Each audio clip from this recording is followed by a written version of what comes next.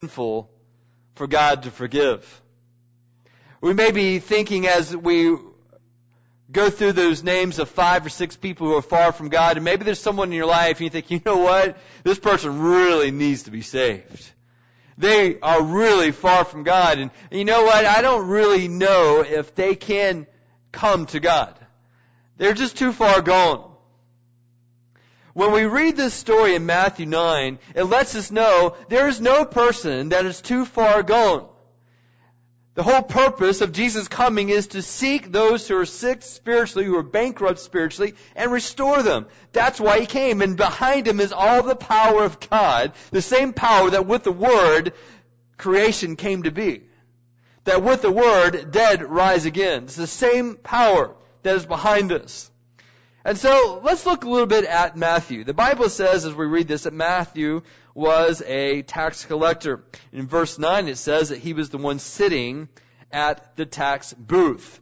Now, in that day and time, there were sinners set up that if you were a seller coming to Capernaum, like in this story, that if you were to sell your goods, you had to go through this tax booth, and you had to simply do sales tax. But it wasn't the buyer who paid the tax, it was the seller who paid the tax, and so consequently, depending on where the tax was, they would jump the prices accordingly. So the big question is, what would the tax be? And it just depended on the tax collector. So if in your mind you could imagine someone rolled up in one, who was the IRS agent, a collection agency, used car salesperson, and spy. You got those 4 characteristics all rolled up in one person. You have an idea of the tax collector. Okay? The tax collector usually would, the person who got that job was the highest bidder. But not in the Palestine area. They would get people who were of the nation. Remember, Rome is they are the invading government.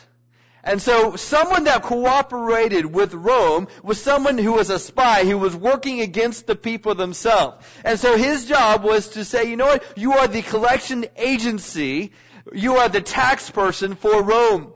And you can set whatever wage you want. We just make sure we get this amount, and you can set the tax according to what you want. So they were driven by greed. So now you can understand how they were the used car salesman, tax collection agency, tax agent, and spy rolled up in one. When you were called a tax collector, you were called a fighting name. All right? It's something to be fighting over. But nonetheless, that's exactly who Matthew was, and usually you'll find this title of sinners and tax collectors to identify this is like the worst of society. If you want to call someone a bad person, you would call them a sinner and a tax collector. They were not just the average Joe sinner, they were atrocious in their sin. And that's exactly who you've got. And it just kind of occurs to me as I'm thinking about this. This is Capernaum. Matthew, he's the main tax guy for fish. And who's hanging around with Jesus? Fishermen. Peter, John, James. These are fishermen. And they're with Jesus, and they don't really probably like Matthew much. They've taken a good bit of their income and their family's income growing up. But nonetheless, here's Jesus, and he sees this man Matthew doing his job, sitting at the tax booth, and he says to him, "Follow me." When Jesus is looking for those who will follow him, he's looking for folks who are just messed up. Messed up. And so the good news is that as I look over this group, we all qualify. We all qualify. We are the messed up ones, and Jesus is saying, "Follow me." And so when we see that Jesus when he responds to criticism and says, you know what? I've come for those who are in need of physician. I've come for the ones who know they're messed up and they need help. So when we think about that person who's far off from God, and we think, that person, it's going to take a miracle for them to come to God. And that's exactly right. It's going to take a miracle, but God wants to perform those miracles in people's lives. And guess what? It's going to take a miracle for you to be right with God, does it not? Have we forgotten where we come from? It takes a miracle for us to get right with God. And so the barrier of saying, you know what, I don't know if I can do that, these people that I know, it's going to take a miracle. And that's what God wants to do. And so when we think about that, look at Matthew. He led a sinful lifestyle. Jesus loved Matthew in spite of his sinful lifestyle. Jesus loves that one that's in your life. There's 5 or 6 that you've written down. Understand, Jesus loves them. He wants them. He desires them for His own. He wants them to know the forgiving, life-changing work of God. He wants to call them son. He wants to call them daughter. He wants to send His Spirit to be in their life. He wants them to be a part of God's kingdom. Do we get that?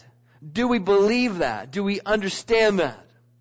And so, John 3:16 still applies. God so loved that person that He gave His only begotten Son, if that person would believe in Him, that person will not perish. That person can have eternal life.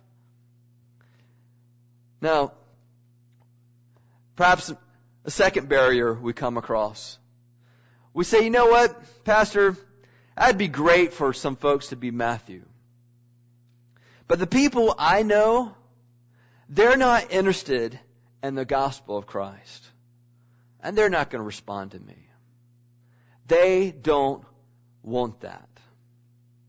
Let me just bring out something to you. Jesus was able to look into Matthew, and He saw Matthew's lonely life. He spoke to him. Matthew would have been wealthy. He would have been satisfied for the most part for the station of life that he's in, but he would also have been lonely. But Jesus was able to see past the facade. Do you understand that everybody has a facade? Everybody, I mean, who wants to walk around and say, you know what, I'm in a lot of need in my life? Who wants to walk around and say, will someone please save me? Looking like a puppy, begging? People don't want to do that. So we all have a facade. And understand the people that you know, they're putting up an image and they're not telling you the truth. They're not telling you everything that is going on in their heart. Jesus was able to look past that, see that. And so when Matthew follows Jesus immediately, he invites the others, the other people that he knows is just like him. The tax collectors, the poor, the sinners. Let me just bring out something to you. And this is very important. Jesus calls people to Himself. We have a tendency to call people to church. There's a big difference, isn't there? We're not calling people, because let me tell you, people are not interested in church. The fact that you're here this morning is evidence of God's working in your life, because left unto yourself, you would not be interested in church. Think about it. Some people complain because they don't go to church. And I ask, well, why would they? They don't have a change of heart. Oh, I did a seeker sensitive service. I'm like, well, they're not really seeking. I'm not calling people to church, and Jesus isn't calling people to church. Church happens because change happens in their heart. It is an outworking of that. I've talked to some, and sometimes you can see people when they're coming, and they're just heard about church, they're just trying it out, and there's discomfort written all over their face sitting here in the pews. I don't know if you've seen that. I have opportunity to look at people as they're looking this way, and I can just see that there's just discomfort written on them. And I've talked to some of them, and they say, you know what? When I come there, people are talking about having family devotions. I'm trying not to scream at my kids. I don't fit in there. People say, you know, I get the sense that folks have convictions against drinking and they don't want to drink, and I drink. That's how I have fun. I don't fit in there. Folks don't watch certain shows, and I like watching certain shows, and I just don't fit in there. The things I do for fun are not the things that people do in church. I get that. And you know what Jesus does too? And He says, you know what? I'm not calling you to a church. I'm calling you to myself. I want to read a little bit of a memoir of Anne Rice.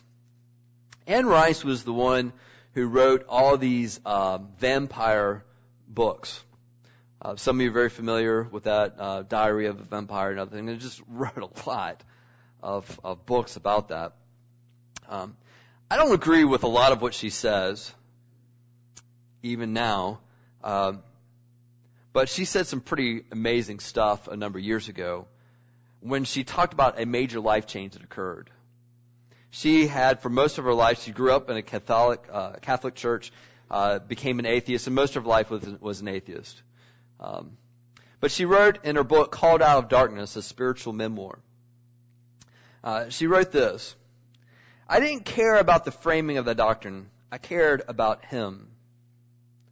And He was calling me back through His presence on the altar. He might have used the falling rain to call me back. He might have used the music of Vivaldi. He might have used the statue of Christ and Francis that was on my desk. But no, He used the doctrine of the real presence.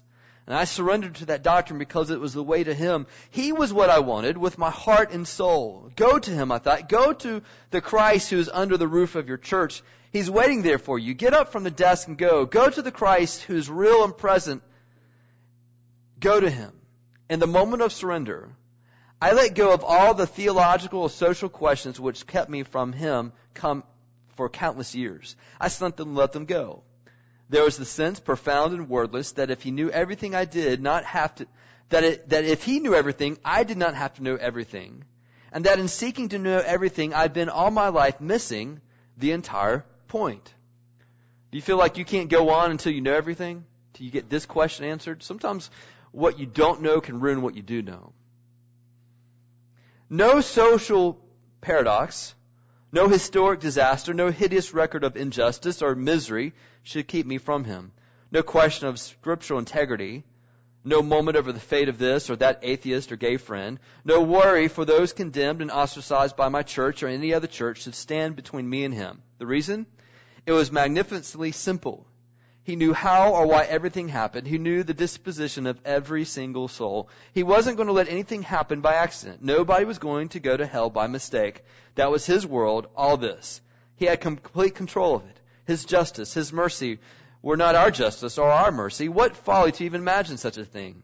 I didn't have to know how He was going to save the unlettered and the unbaptized, or how He would redeem the conscientious heathen who had never spoken His name. I didn't have to know how my gay friends would find their way to redemption, or how my hard-working secular humanist friends could or would receive the power of His saving grace. I didn't have to know why good people suffered agony or died in pain. He knew.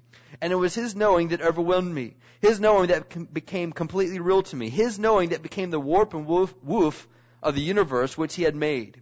He was, after all, the divine mind, which made the miracle of creation. He created the DNA, only lately discovered.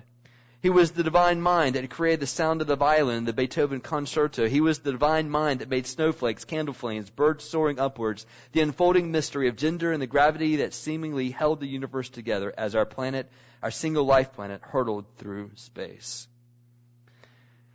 It was basically understanding that this one was calling her. And she had all kinds of questions and reasons why she wouldn't be a part of the church. But she could not get past the fact that a Creator was there and that Jesus was calling her. That led her away from atheism to a follower of Christ. We need to understand the difference. There are many people who long to know more about Jesus. They're not so interested in the church. It's okay. We focus on Jesus. Let Jesus take care of the church. Do you understand that? We focus on Jesus. Let Jesus take care of the church. It's His. He created it. He orchestrates it. It's His. We don't have to defend the church. We must focus on following Christ and helping others to see Christ. Don't be so concerned about inviting people to church. Be concerned about them hearing the call of Jesus. There's a big difference. And that is the message that a lot of people around you want to hear. They just simply want to know about Jesus. And you claim name to Jesus, and so they're going to watch you. They're going to listen to what you say about Jesus. And so this woman, Anne, she had problems with the various views, political views of the church and various things. It's just when she got past that and just said, there is a God. And there is a Jesus. And I cannot mistake the fact that He's calling me. She admitted that much of her writing of vampires was about people being ostracized from God and church. And that vampire represented this. She's changed some of her writings since this time. Again, I would not agree with everything she says, but I cannot get past this because it's about Jesus. So, understand something. We think, folks aren't going to be interested in this. You just let Jesus take care of that. Here's something I found that has helped me. When I sense a burden to share, an opportunity to share with somebody, I have this faith. God knows this person. He has worked in that person's life. He will work in this person's life. And if I just make statement out loud to them about Jesus, it's going to echo what the Holy Spirit is doing internally in their heart that no one can see. And I join in with God when I have a burden and an opportunity to share, and I do so. Does this make sense? Do you believe that these 5 or 6 people, that God wants to work in their life? Do you believe that God is working in their life? If you believe it, it will give you a lot of confidence in speaking up. Believe that. Simply. So here's Matthew. Everyone would have written him off. And Jesus says, "Follow me." He speaks right to the heart. And Matthew responds. And so we've got one barrier when we think some people are too sinful for God to forgive. Notice the story of Matthew, how that's just not true. And then we have the barrier that people are not interested in the gospel of Christ and will not respond. And we read Matthew 9, verse 9, and it says, that's just not true. Because he rose and followed him. Now here's a third barrier we come across. Sometimes we hear that video, you hear me talking about being a Matthew, and we say, I'm not trained to tell people about Jesus. It's too hard for me. And we'll raise that up as a barrier. I can't do that. I can't talk about Jesus. It's too hard. I'm not trained. So we read Matthew chapter 9, verse 10. And we get quickly that Matthew did what we talked about. Jesus reclined at the table in the house, and behold, many tax collectors and sinners came and reclined with Jesus and his disciples. Why were they there? Because Matthew invited them. They were his buddies. What did Matthew know about Jesus? Not much. Not much. He had just responded to an invitation, but what he knew, if he believed what he knew that God wanted him, though he was a sinner. He knew that. And that God could overcome that. And that if that was true for him, that was true for his buddies. You know what? He believed more than what many of us believe. That God could do that. And wants to do that. And so, Matthew didn't have to know everything. All he had to know was just one thing more than his buddies. That Jesus wanted them. Desired them. And so he invited his friends. When you're sitting here and you're hearing about this call to Matthew, and you hear me say at the end of this time, we're going to invite you to make a public commitment to be a Matthew. Perhaps in your mind, you start thinking, that'd be great for Jason to do. That'd be great for Jeff to do. I can see Trey doing that. I can see David doing that. That'd be good. And we start putting in our mind the various church leaders and various forms and fashions in our church. I think that'd be great for them to do. I agree, that would be great for them to do. But let me just say this, it'd be even better for you to do it. It is the person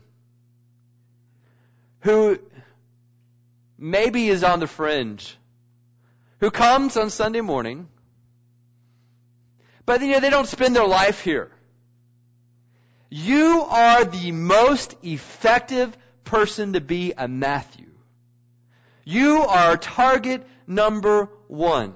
You are the most qualified to be Matthew. And here's the simple reason why.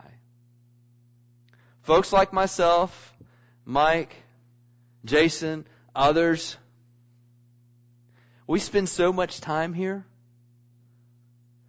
we have to look hard to find folks who are far from God. That's just the honest truth of it all.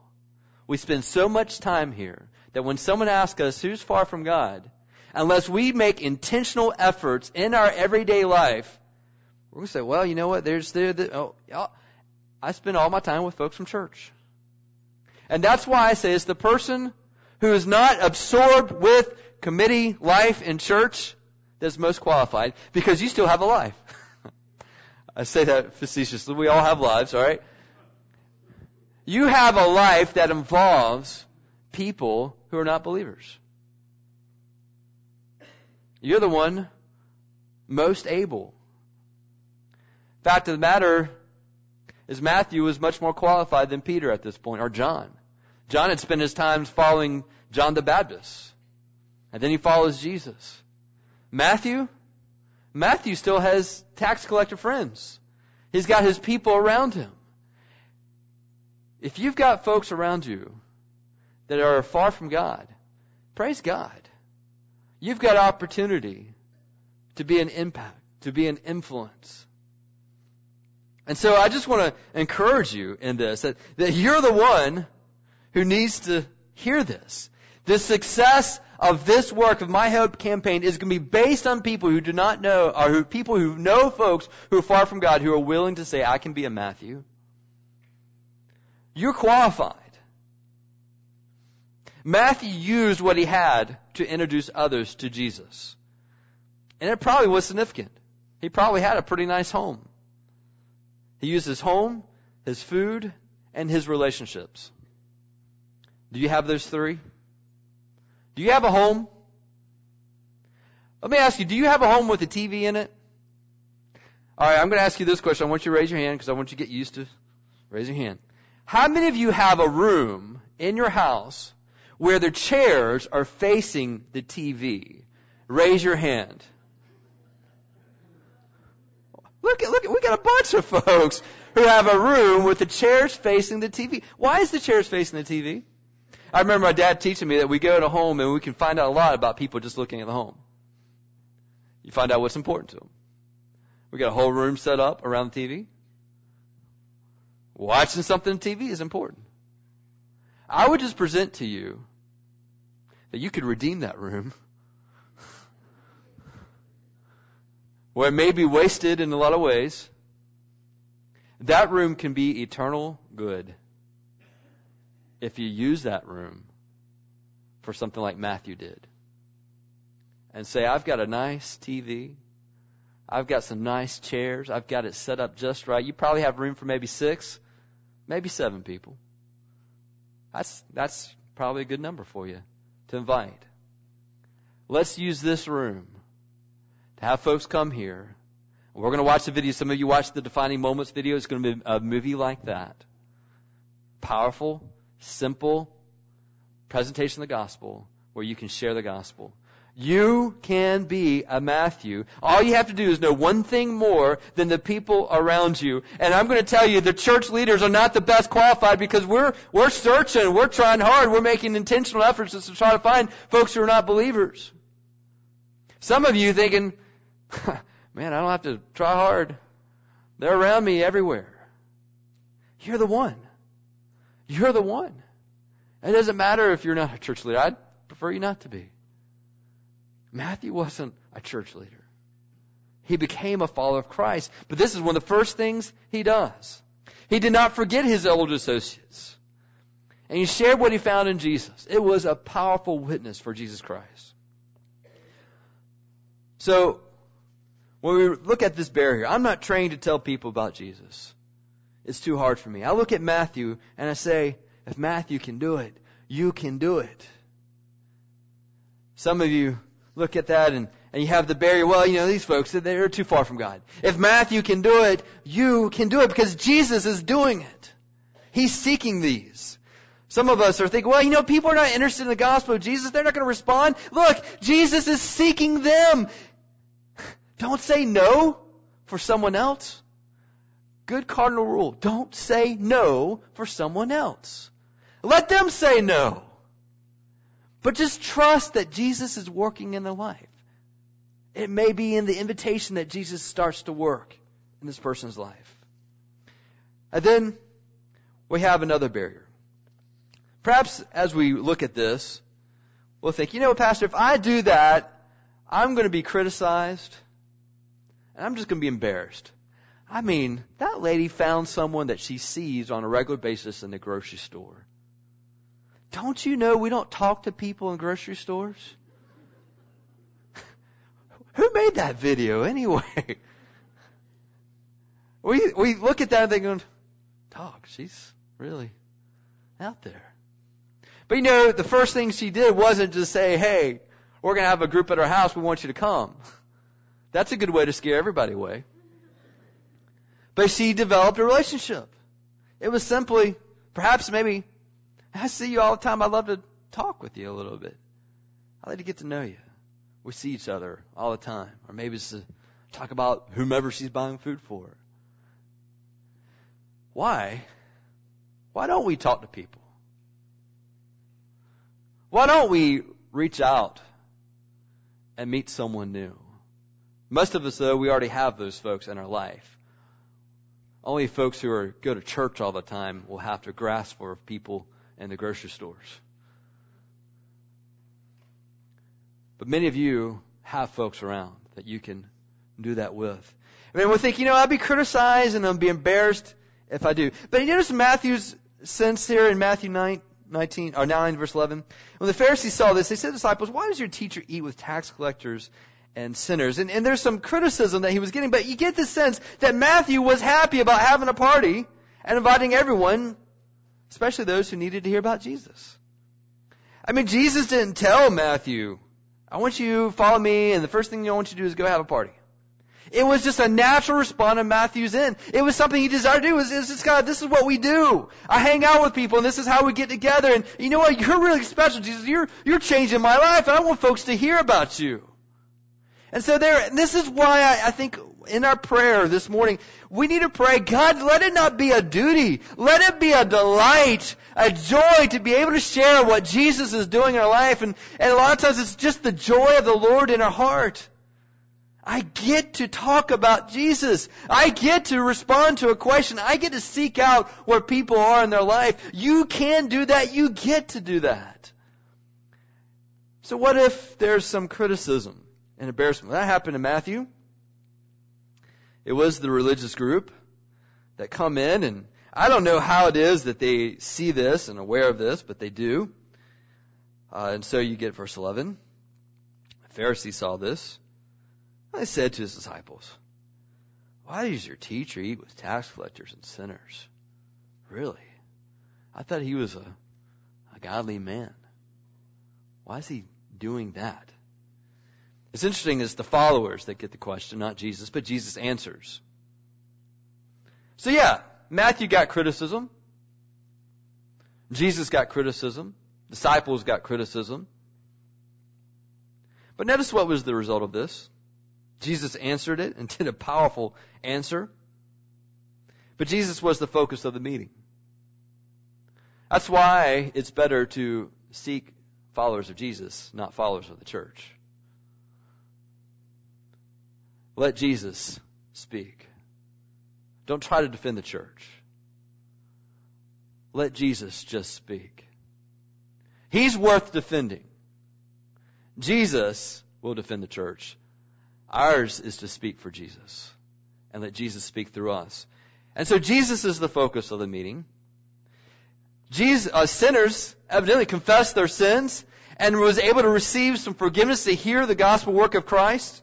New believers met other followers of Jesus and were established in their new faith. Matthew grew spiritually and the critics were quieted. Yes, you might get criticism, but God can use that too. And notice what he says.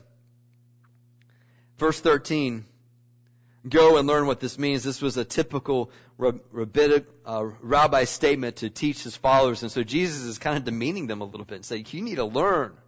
Listen to me. Go and learn what this means. I desire mercy and not sacrifice. For I came not to call the righteous, but sinners. And so he's quoting from Scripture itself. In Hosea chapter 6, verse 6. This steadfast love, the word for mercy. I was a couple weeks ago reached out to a couple. It dawned on me. This is a couple that had attended and joined a few years ago, and I've been watching them slide off, the various distractions of life, and I've been trying different efforts. Say, how can I get you guys back in our church? We need you there. You need to be there, and just several efforts. And I know others have been doing the same. And maybe 3 weeks ago, it just kind of clicked. Why am I trying to get them back to church? Because I'm a pastor of a church. Why don't I just instead work on getting them to Jesus? So I changed my strategy. I met with them and said, you know what? Don't worry about going to church for a little while. Don't misapply that, okay? I want you instead to consider something. Would you just be willing to meet with me for a few weeks, for just maybe, let's try it 8 weeks. And let me just share some stories from Scripture with you. And I'll ask some questions. We're not going to sing. We'll meet wherever you want. And if you know anyone else like that, why don't you invite them? So totally change the strategy. I'm not trying to get them to church. Let me just help them see Christ. Let me take the time to do that. So I followed up with them. I said, yeah, I've been talking to a guy. He's interested also. So this other guy doesn't go to church, but seems to be interested in Christ.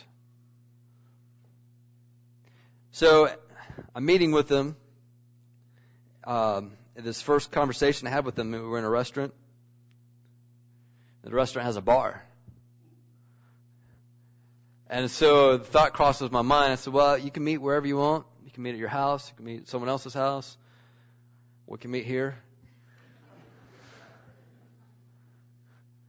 And I thought, what's going to happen if folks see me meeting in a restaurant with a bar with people? I promise I won't drink alcohol. Okay, it's not part of the deal here. But just that. Is that going to keep me, or would it keep us from sharing with folks about Christ? Somewhere along the line, we start thinking, you know what, I just don't want to frequent places like that because folks might think less of me. And I just want to bring to our statement here what Jesus says. Read it again. Verse 13. Go and learn what this means. I desire mercy and not sacrifice. For I came not to call the righteous, but sinners. I could make a sacrificial statement and say, you know what, I'm just never going to frequent any place that has a bar in it. And that's going to be sacrificial. Because I want to be set apart. I want to be righteous. I want to be holy. I just don't want to darken those doors. Now, understand, I'm not coming from an alcoholic past. That's a different situation. But it sounds a lot like the Pharisees when I make statements like that. When at stake is opportunity to share Christ with someone else. That was the very point that Jesus was getting at. He was there with the tax collector. He had all the trappings of a sinful, greedy, Jewish, hating lifestyle. And Jesus is saying, I've come to change that. And mercy is the way it's going to happen.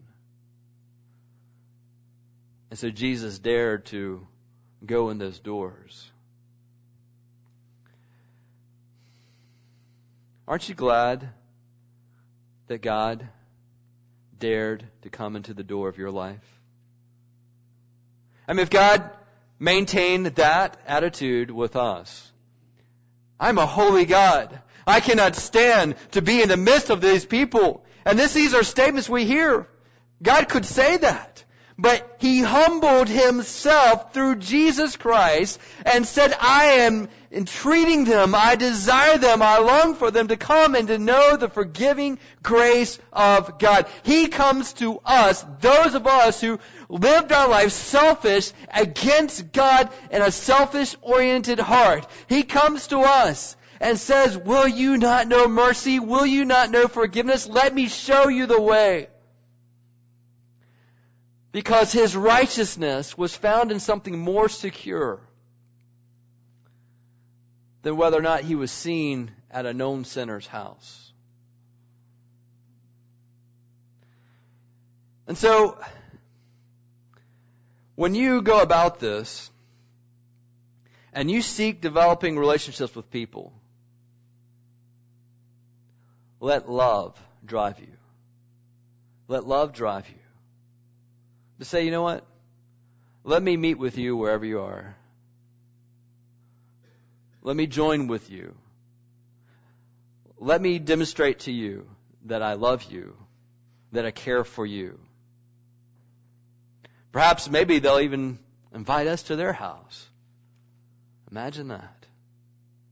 What if I asked you this question? How many of you have been invited to someone who's not a church member's house, who's not a follower of Christ? How many of you have been invited in this past year? You see how fewer hands are raised there? And that is perhaps one of the greatest expressions of the fact that we have a good relationship with them. They trust us. And so, perhaps maybe what gets in the way more than anything else is our image. Our image. Do we care more about God's reputation, His kingdom, than our reputation, our kingdom?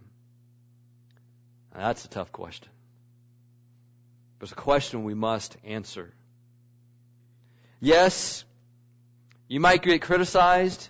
You might get embarrassed. But if you're doing this for Christ and you're able to expose people to Christ, you'll find that Jesus will be the focus. Sinners may confess their sins. They may receive forgiveness. Your growth will occur. New believers will meet other followers of Jesus.